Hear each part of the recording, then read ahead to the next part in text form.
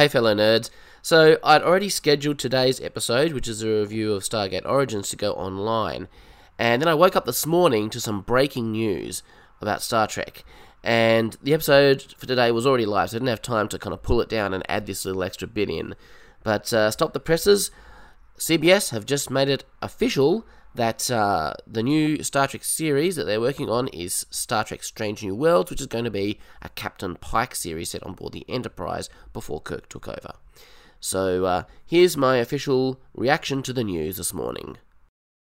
It will be set on board the USS Enterprise under the command of Captain Christopher Pike, played by Anson Mount, and we'll see the return of Ethan Peck as Spock and Rebecca Romijn as Number 1.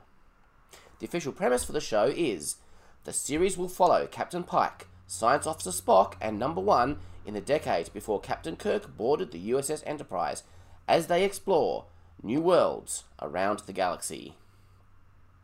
I think this is very exciting because I loved Pike in Discovery Season 2. They developed his character in some interesting ways, and Anson Mount's performance was incredible. I'm also really looking forward to seeing Peck and Romijn return to their roles, especially since we still can't see Season 2 of Short Treks here in Australia. One thing I've really been missing in modern Trek is the exploration aspect. That's one of the really big things that draws me into Star Trek. Now, the recent reboot of Lost in Space has proven that you can still boldly go without resorting to Planet of the Week.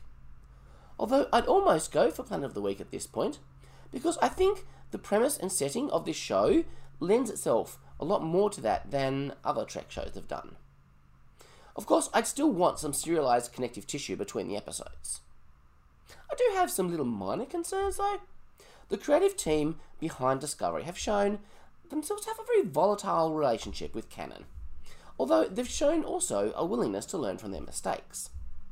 The funny thing is that they made Discovery travel into the future so they wouldn't have to worry about tromping all over the original series. But now they're going right back to that same time period. So, who knows? I think perhaps the difference is they wanted to do new things with Discovery, such as spore drives and holograms, which made it unsuitable to be a prequel. Maybe they'll play nicer in the sandpit this time around. It is a different show. So, what about some hopes? Well, I'd love to see some existing Pike-era characters return, like Dr. Boyce, Jose Tyler, and Yeoman Colt. Those characters don't get enough love. I particularly enjoyed the dynamic between Pike and Boyce. What else? Others have mentioned this, but I agree, it would be nice to see the occasional appearance of an Admiral T'Pol.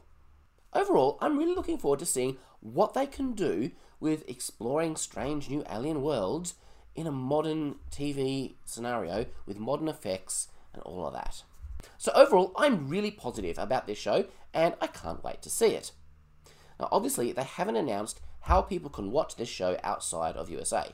It's very early days yet. I'm sure there will be a method, and I'm sure they will announce it. I'm actually more worried about Lower Decks, which they still haven't announced any way for non-Americans to watch it, this late in the game. Anyway, exciting times. That's pretty much all I've got to say about it. Live long and prosper. Make it so.